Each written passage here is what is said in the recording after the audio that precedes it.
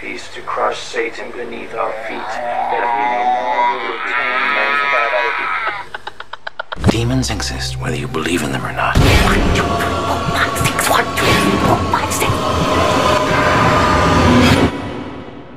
It has begun.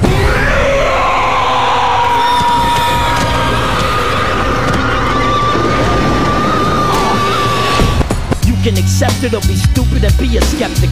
Inconceivable, unbelievable, Unidentified flying objects.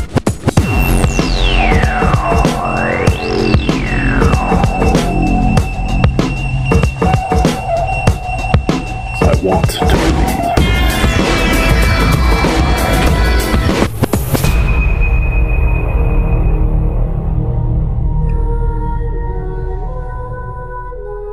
Hello, hello. Welcome to the I Want to Believe. Hello, hello. Welcome to the I Want to Believe. Hello, hello. Welcome to the I Want to Believe. Hello. Welcome to the I Want to Believe podcast and our Halloween special for 2022. I'm Nomar Slevik. A familiar voice is back with us for the spooky season, a friend to the show. I call her Valhalla, but you might know her as Valerie LaFaso. I've never called her Valhalla. Anyways, Val, how are you? And would you please remind the listeners of who you are and what you do? Sure. Thanks, first of all, for having me back. I'm so excited to be doing this again. And as you said, my name is Valerie LaFaso. I am an empathic medium, and I'm also an author. I have 3 books out in the Tangled Web of Friends series, and I'm currently working on a manual for empaths that is called The Vital Empath, and it's a workbook for developing your intuition. Thanks, Val. The Exorcism of Emily Rose was a 2005 horror movie about a young woman who had become possessed by several demons. The movie was based on true events. Tonight, we'll be sharing those events with you. Anneliese Michel, the woman that Emily Rose was based on, grew up devoutly Catholic in Bavaria, West Germany, in the 1960s. When she was 16, one day at school, she blacked out and was seen walking around in a dazed state and unresponsive to all of those who approached her. Though Anneliese did not remember what happened, friends and family told her of the trance-like state she had been in. Little did they know, this was only the beginning. Before we jump into the episode, I wanted to first announce that for Season 6, that's coming up in 2023, we're going to try a monthly release schedule. Yeah, we're going to give it a try. Instead of releasing all episodes at once, we will be putting out a new episode for every month of 2023. We hope you'll like the change, and we'll see if we like it as well. Alright, enough of that. A quick reminder that you can follow us at 207believe on Instagram, or you can follow me as well at Nomar Slevik. Feel free to DM some show topic ideas. You can follow Valerie as well at ValWrites17, or on Facebook, just search for Valerie LaFaso, author and empathic medium. My latest spooktacular book, We Only Come Out at Night, is available for purchase. This book is a collection of short horror stories and is a great companion piece for your Halloween festivities. You can get it at slevicstore.company.site or at the Green Hand Bookshop in Portland, Maine. Valerie's Tangled Web of Friends book series can be found at all online booksellers. Be sure to check them out. Also, links are in the show notes. Lastly, my documentary, Otherworldly Amour, has a new home. It is streaming exclusively on Paraflix Paranormal Plus. This is a subscription service much like Netflix and offers monthly or yearly subscriptions. Once subscribed, you have access to not only Otherworldly Amour, but hundreds of other paranormal shows, documentaries, and even horror movies. Another great tool for harnessing your Halloween hellscape, so give it a try. By using the code OtherworldlyAmore10 at checkout, you can get 10% off your first 3 months. That's OtherworldlyAmore, AMOR10. Alright, let's get into the life, death, and subsequent court case of Annalise. Annalise didn't know what to do. When she graduated college at 20, she began to notice a particular distaste for religious iconography. She couldn't stand to be near a cross or even enter a holy place. For a devout Catholic like Annalise, this could mean only one thing: possession. So we're about to discuss a case of demonic possession so chilling and controversial that it actually became the movie The Exorcism of Emily Rose. What follows is the true story that inspired that, The Exorcism of Annalise Michel. Ooh. It's one of the few actual cases of demonic possession that went to court. All right. Wait, did they sue the demon? You'll find out.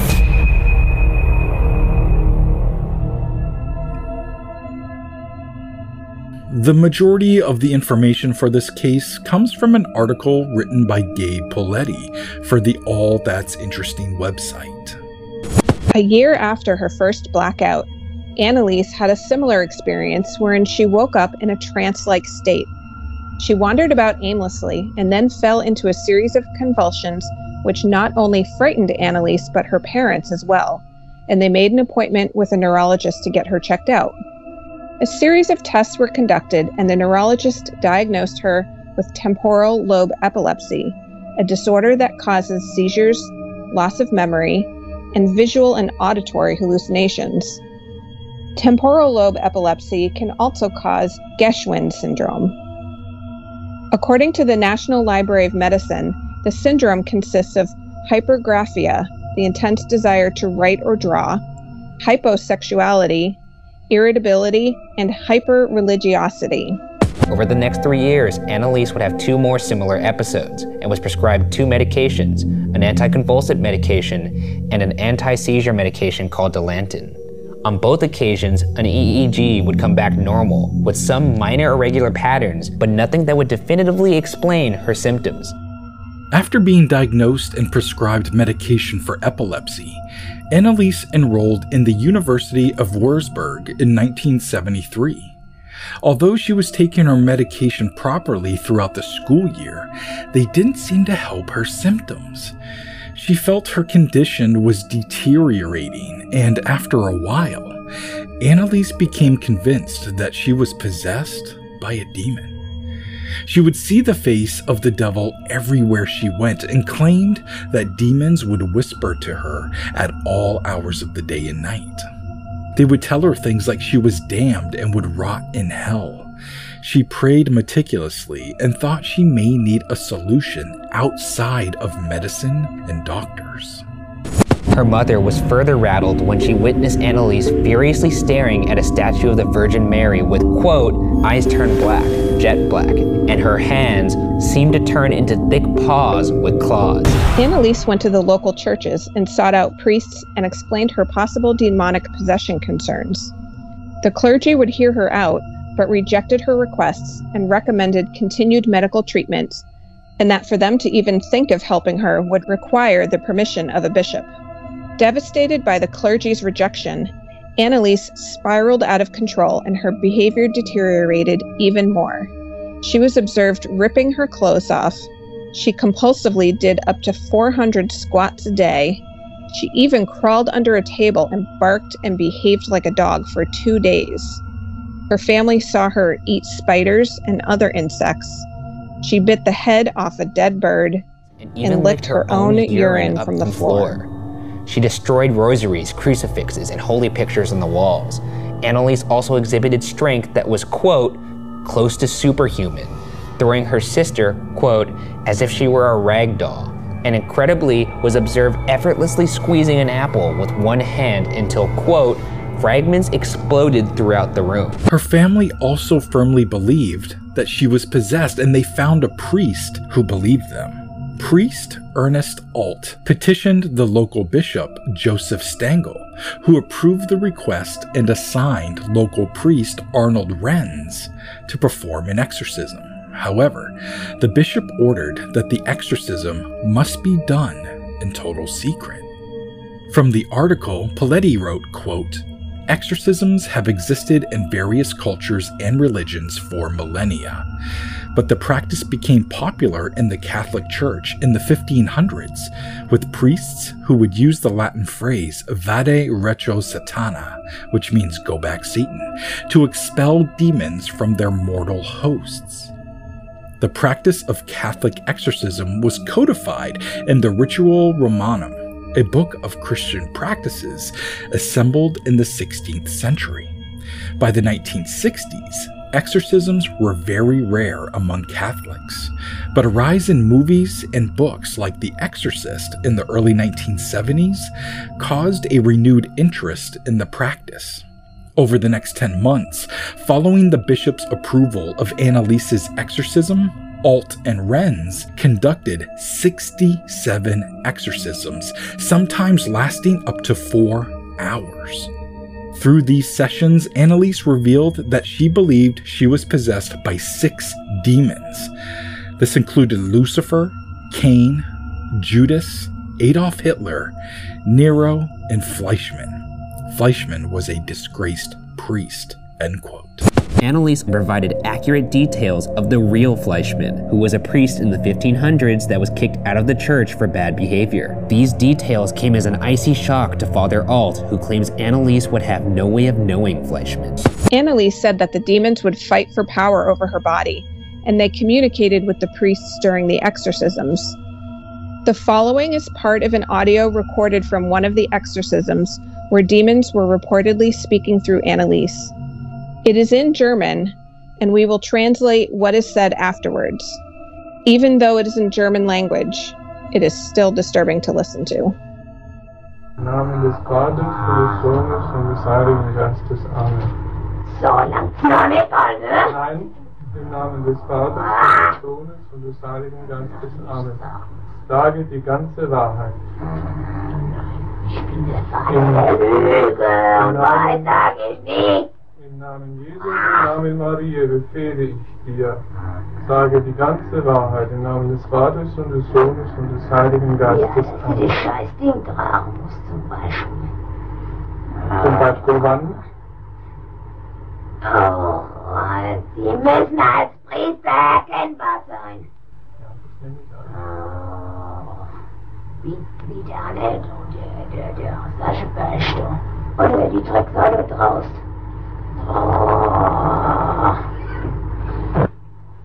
Alles zu sagen, was du zu sagen hast. Im Namen Jesu und im Namen... Im Namen Jesu und im Namen Maria befehle ich dir...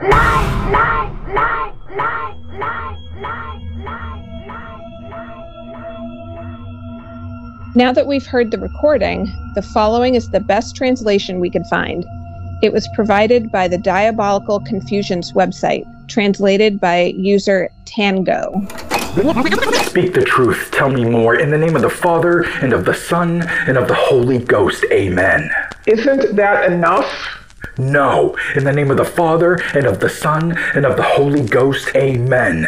No, I'll say no more. Speak the whole truth. No, I am the father of lies, and I will say no more. In the name of Jesus, and in the name of Mary, I command you, speak the whole truth. In the name of the Father, and of the Son, and of the Holy Ghost. Amen. Yes, that you must carry that shit thing, for example.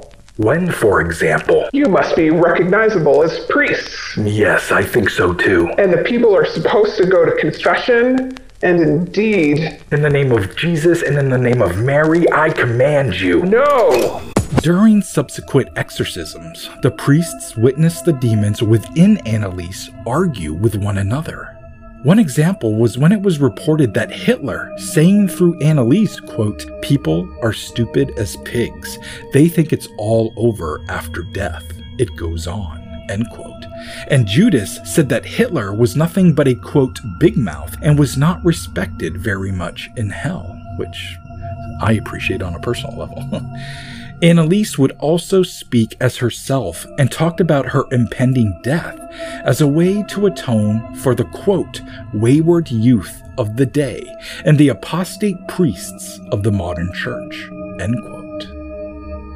And when she wasn't in the throes of an exorcism, she would be found praying during her lucid states. Poletti wrote, quote, "She broke the bones and ripped the tendons in her knees from continually kneeling in prayer," end quote. By May, Annalise became even worse, banging her head against the wall and biting herself and others, to the point where her family had to tie her up to prevent her from hurting herself.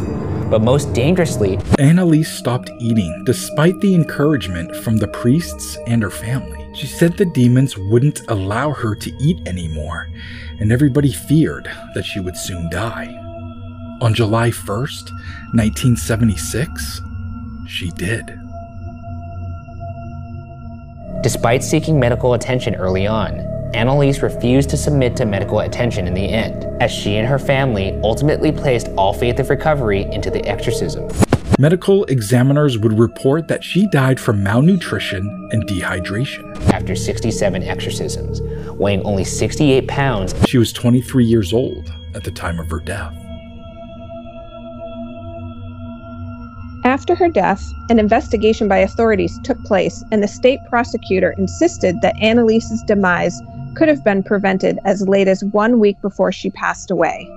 Shortly after, her parents and the 2 clergymen were arrested and charged with negligent homicide. The trial began on March 30th, 1978, and the story quickly became a national sensation throughout Germany. Doctors testified that Annalise was not possessed, stating that the manifestations of demonic possession were a psychological effect of her temporal lobe epilepsy and her strict religious upbringing, which was further exacerbated by the Geschwind syndrome. The defense presented eyewitness testimony and formally submitted the recordings as evidence of possession, an idea that the court never seemed to take seriously. From a non-religious standpoint, the defense argued Annalise was permitted to deny medical treatment, as was her lawful right. For what it's worth, medical treatment might have included tranquilizing her, force-feeding her, and electroshock therapy. Quote, all presumably against her will, end quote. Family friend Thea Hein recalled in her testimony that in 1976, a few months before Annalise's death, Annalise reportedly, quote, begged on her knees for Hein to not suggest medical attention to anybody. Also worth noting is the fact that Father Alt actually looked for medical help towards the end. And on May 30th, his friend Dr. Richard Roth visited Annalise, out of what he claims was scientific curiosity and not as a physician. Dr. Richard Roth allegedly told Annalise during the exorcism, quote, "There are no injections against the devil." An unfamiliar voice spoke from the other side of the door. "Let me in." Her hand reflexively grasped the knob, unable to control her own movements. The door opened.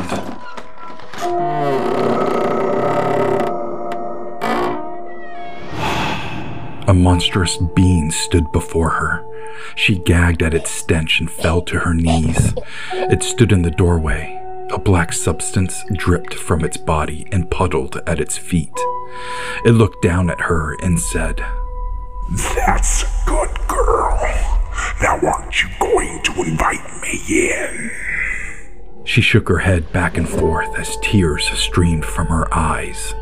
It smiled a depraved grin, revealing black, rotted teeth. It said, "Still following Daddy's advice about strangers?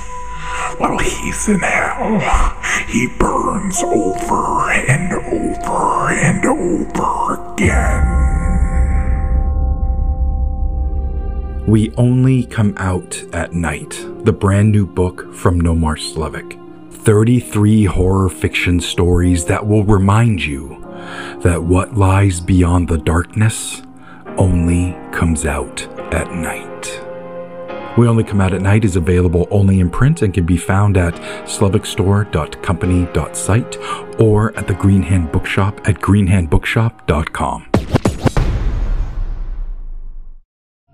Her parents' lawyer argued that the exorcism was legal and that the German Constitution protected citizens in the unrestricted exercise of their religious beliefs. Curiously, in spite of all the supposed epileptic attacks, an autopsy revealed Annalise had a healthy brain with no damage that could have caused epileptic seizures. Quote, not even on a microscopic level, end quote. And even more curious was the court's seeming non-consideration of facts, such as her pupils being unusually dilated and the absence of ulcers on her body, which are frequently found in victims of starvation. They also played tapes of the exorcism sessions for the entire court to hear. The priests stated that Annalise was free of demonic possession just before her death.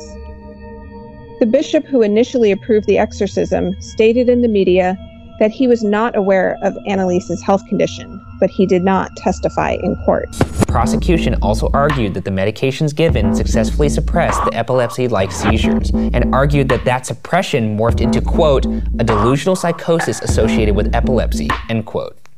They argued that Annalise's psychosis was exacerbated by the exorcism, which only played into her fantasy. To piggyback on that, Annalise often went through phases between exorcisms where she behaved normally, even though she would behave as a possessed person during exorcisms. It's unclear if the epilepsy-like seizures were stopped by medication or if they actually stopped on their own. But Annalise's psychotic visions predate the alleged medical suppression. In April of 1978, Annalise's parents and the two priests who performed the exorcisms were convicted of negligent homicide. The court ruled that Annalise was unable to make decisions for herself and should have been forced to submit to medical care. However, prosecutors had requested merely a fine for the priests and only a guilty verdict for the parents, but no punishment. The judge basically agreed and gave them all suspended sentences, and all four were to share the costs of the court proceedings.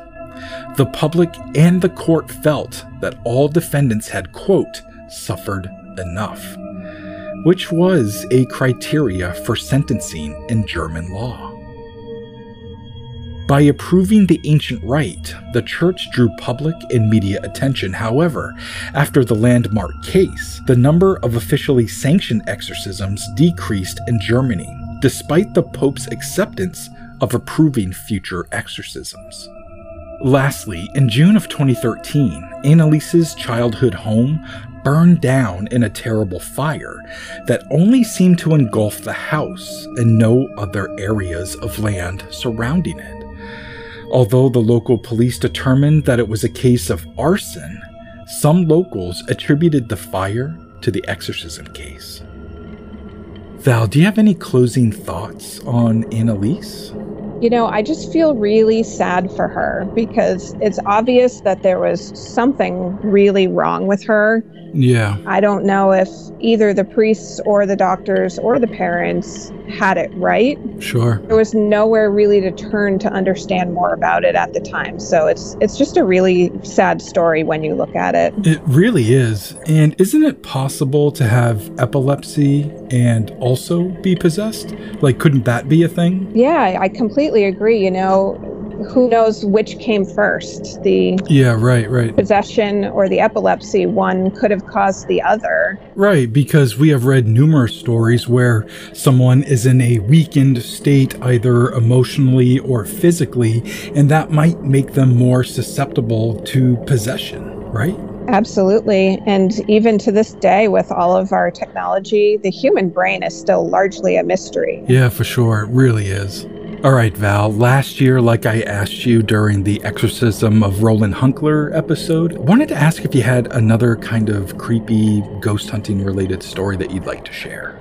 Sure. So one year, not too long ago, I was doing a benefit event at a cemetery in Massachusetts, and I encountered something that claimed to be a demon. Oh, shit. I am very careful when I use that word because I think with pop culture, it gets thrown around a lot. Yeah, sure. Used in cases where it's just a really angry human being pretending to be something it's not. Right. This was definitely a non-human entity of some sort.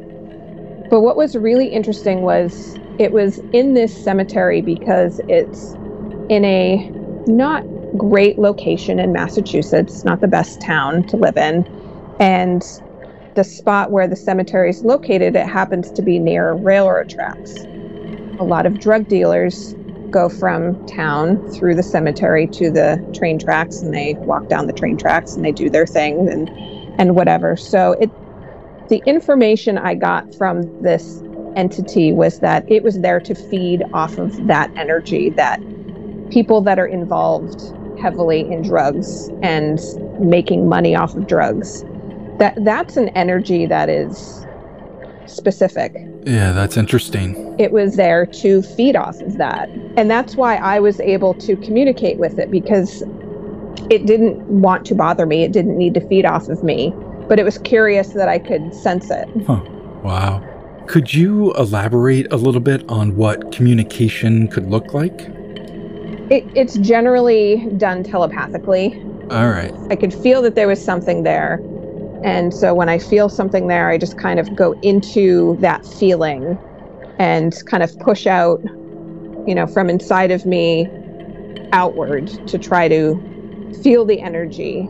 And once we established a connection, the telepathy actually flowed pretty quickly, which doesn't always happen. Sometimes it's a real struggle. Sure. But this thing was very willing to talk.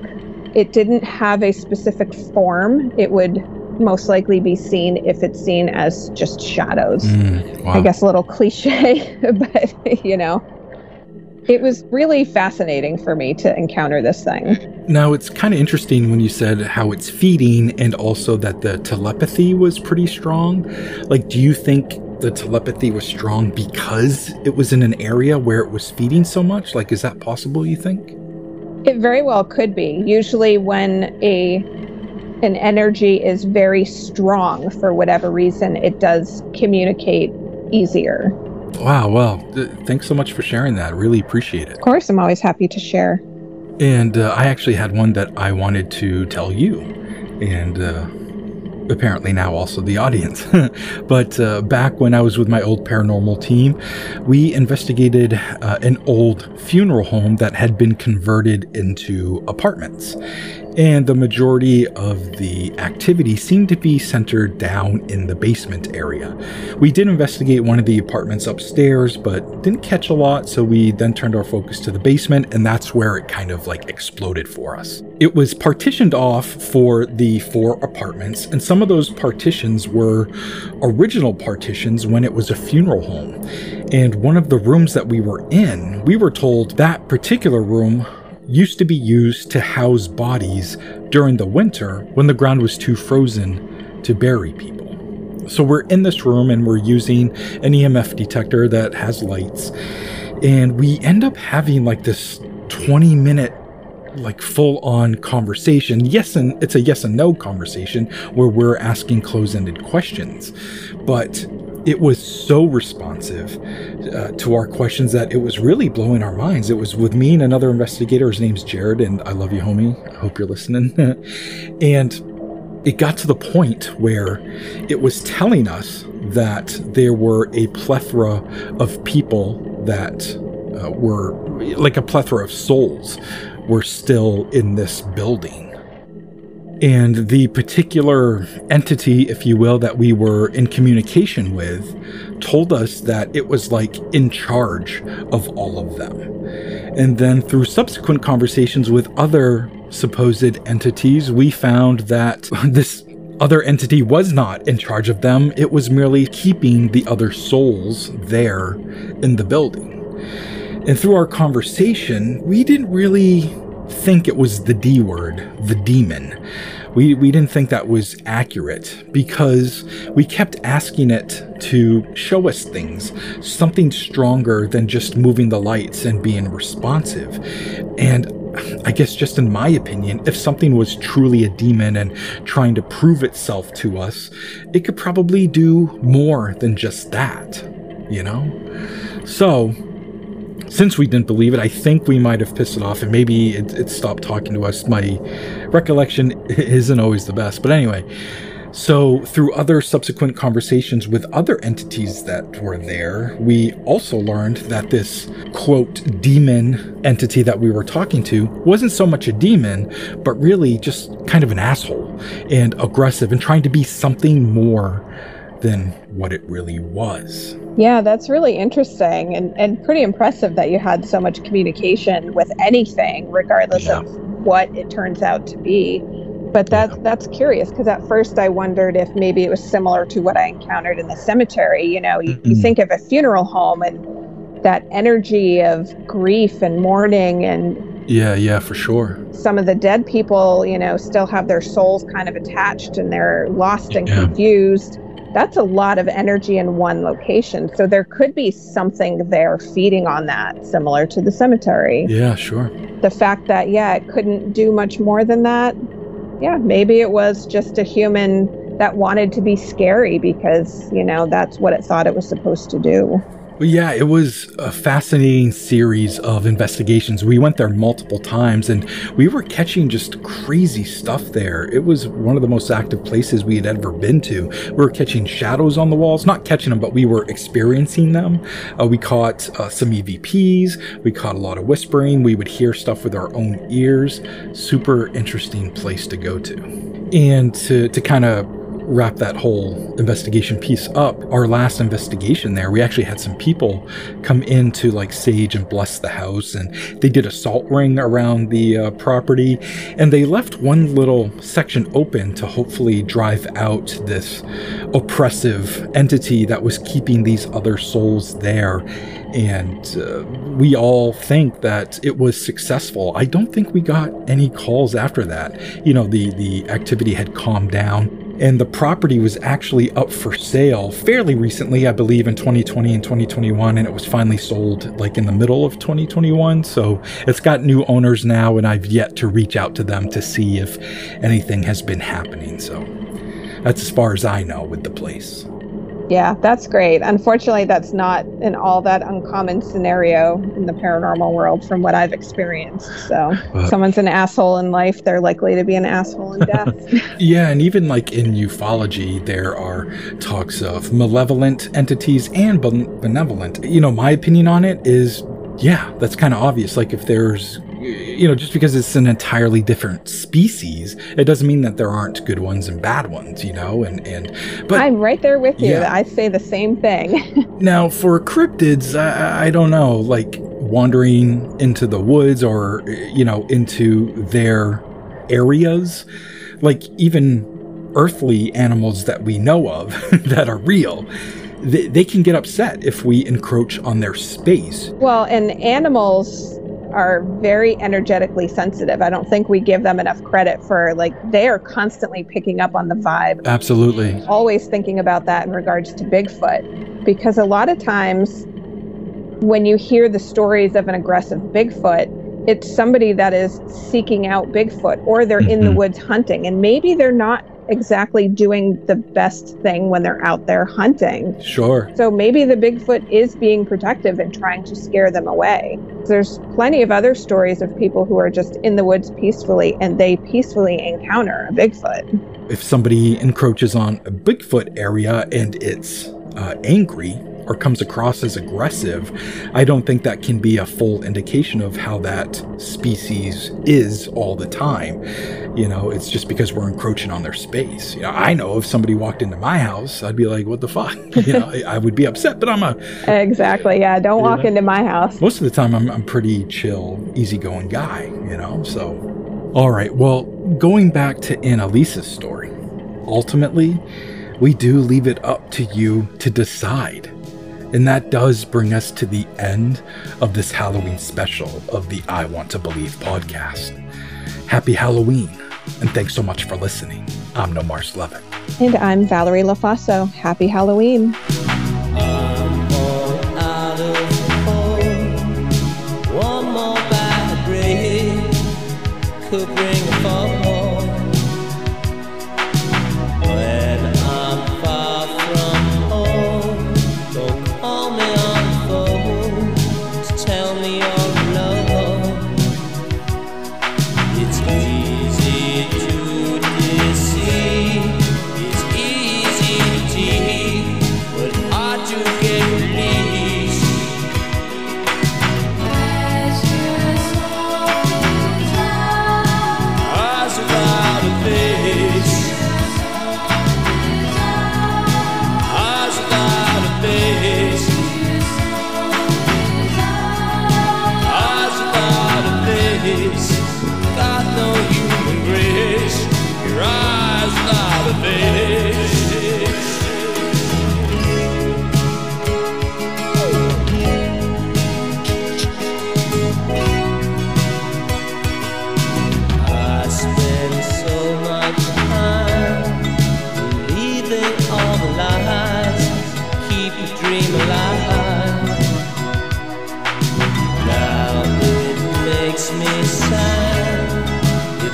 wouldn't matter true.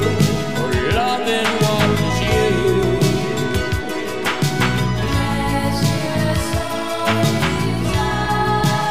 Eyes without a face. Eyes without a face. Eyes without a face. God knows your grace. Your eyes without a face. Non da così liquido, vade retro Satana, non puoi suade mi kivana, sunt mala quelibas, e ce venena bibas. Cruza casit nikilux, non da così liquidux, vade retro Satana, non puoi suade mi kivana, sunt mala quelibas, e ce venena bibas. Cruza casit nikilux, non da cosit nikidux, vade retro Satana, non puoi suade mi kivana, sunt mala quelibas, e ce venena bibas. Cruza casit nikilux, non da cosit nikidux, vade retro Satana, non puoi suade mi kivana, sunt mala quelibas, e ce venena bibas. Cruza casit nikilux, non da cosit nikidux, vade retro Satana, non puoi suade mi kivana, sunt mala quelibas, e ce venena bibas. Cruza casit nikilux, non da cosit nikidux, vade retro Satana, non puoi suade mi kivana, sunt mala quelibas, e ce venena bibas. Cruza casit nikilux, non da cosit nikidux, vade retro Satana, non puoi suade mi kivana, sunt mala